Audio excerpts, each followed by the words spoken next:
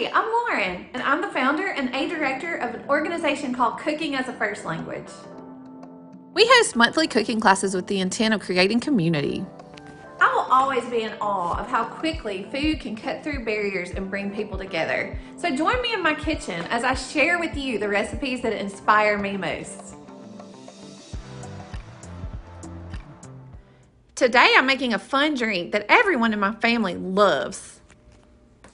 I call it Galaxy Lemonade, and the main two ingredients are lots of fresh squeezed limes and blue tea. Let's get started.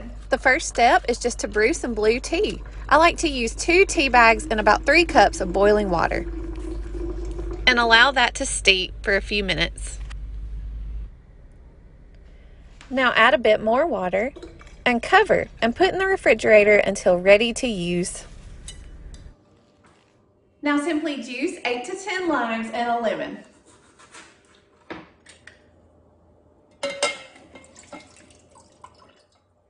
And now we're going to simply add about 6 cups of water. And I've got my little helper with me today. She's going to add 1.5 cups of sugar. Do it?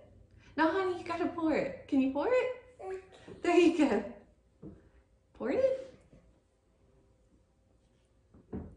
It's always more fun with helpers, but maybe a little messier, right? All right, there you go, girl. Okay, so now we're just going to stir. You want to stir? You do it.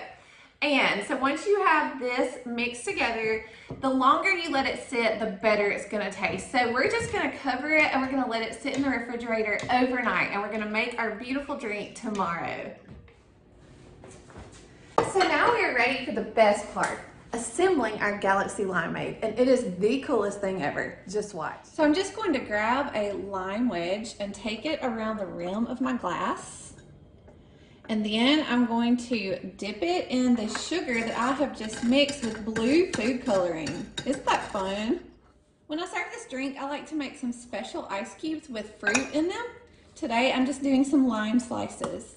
And since we're going for a galaxy themed drink, we're gonna add some stars with edible glitter. And now here is the best part. First, you're gonna pour in some blue tea, just a little bit.